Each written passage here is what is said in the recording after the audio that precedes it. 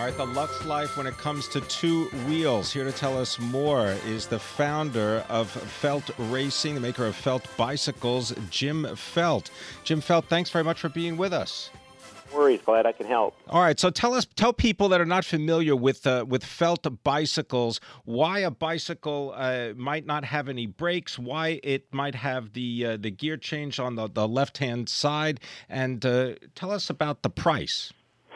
Well, you're probably talking about the bike we just developed for the Olympic Games for the U.S. cycling team, women's pursuit team, this year for the Rio Olympics. And what we did is, like any project, sometimes we pick and choose projects ahead of time based on a marketing trend. Sometimes it's purely that it comes to us and we're asked to take on a project for like the Olympic Games or something. This in particular was the Olympic Games. So we developed a bike, a track for the women's pursuit team from ground up, which consisted of, and we just started with a clean canvas, as I'll say, and we're kind of known for pushing the envelope on aerodynamics and everything. And when you're riding inside of a velodrome, we wanted to find out some new information that hasn't been found before on what goes on aerodynamically inside of a velodrome, and that caused us to put the drivetrain on the left-hand side. Matt Miller here, joining Pimm today, and I'm excited to talk to you because I'm really into bikes. Can you make money on these super high-end, and we're talking about, $10,000, $20,000, $30,000 bikes? Can you make money in that market, or do you have to get out into the cross market, into the gravel bikes, into the fitness bikes and the mountain bikes to really make money?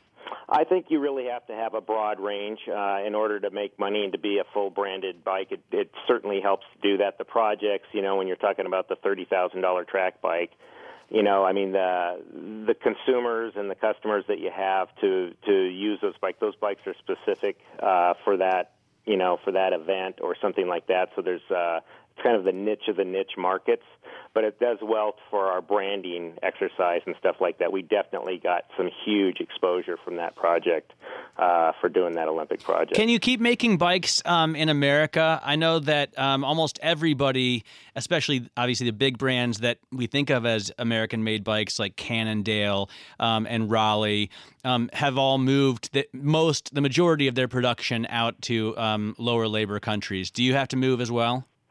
Yeah, I think for a couple of reasons. That is, one, price for the end price of the bike, because the bikes, as you know, some bikes are $10,000-$15,000 now at some of the high end bikes, and they would be even more than that if we were to do 100% of the labor in the U.S. But one of the biggest things is that 5-10 years ago, most of the bikes out there were steel or aluminum. Now 90% of the bikes out there are probably composite construction, meaning carbon fiber. And, the Orient especially is well known and pretty much the leader in composite technology. So they're doing things over there with those materials that we just simply haven't caught up to here in the States. It's interesting because we developed the materials for aerospace over here, but aerospace is actually looking to the bicycle industry for the technology because we're using those materials unlike that they can even do in aerospace right now. So we kind of complement each other.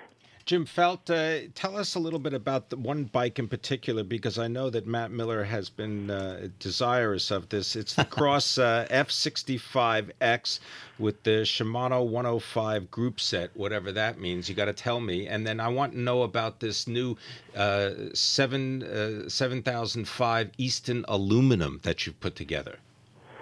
Well, yeah, that's the F65 has been a go-to bike for us for quite some time now. And Shimano, who is the manufacturer of the group set, is a leader. I mean, they're known for their bicycle components and their fishing equipment, kind of well known for that. And the 105 is reliable and not too expensive. I'm not looking to drop 10 grand. No. But Jim, to what extent are you beholden to these group set manufacturers? Because Shimano and SRAM, they're so expensive. It seems odd that someone would pay so much, or unusual, unique, so much for a component of a part of the product he makes. Yeah, no, you're talking about the two probably leaders. There's a couple other component manufacturers out there, European brands that are also producing components, but your Shimano and SRAM are the two key suppliers to the bike industry. They go head-to-head on price and quality, and at those different levels, you are correct. 105 is kind of a mid-price point level, very good quality.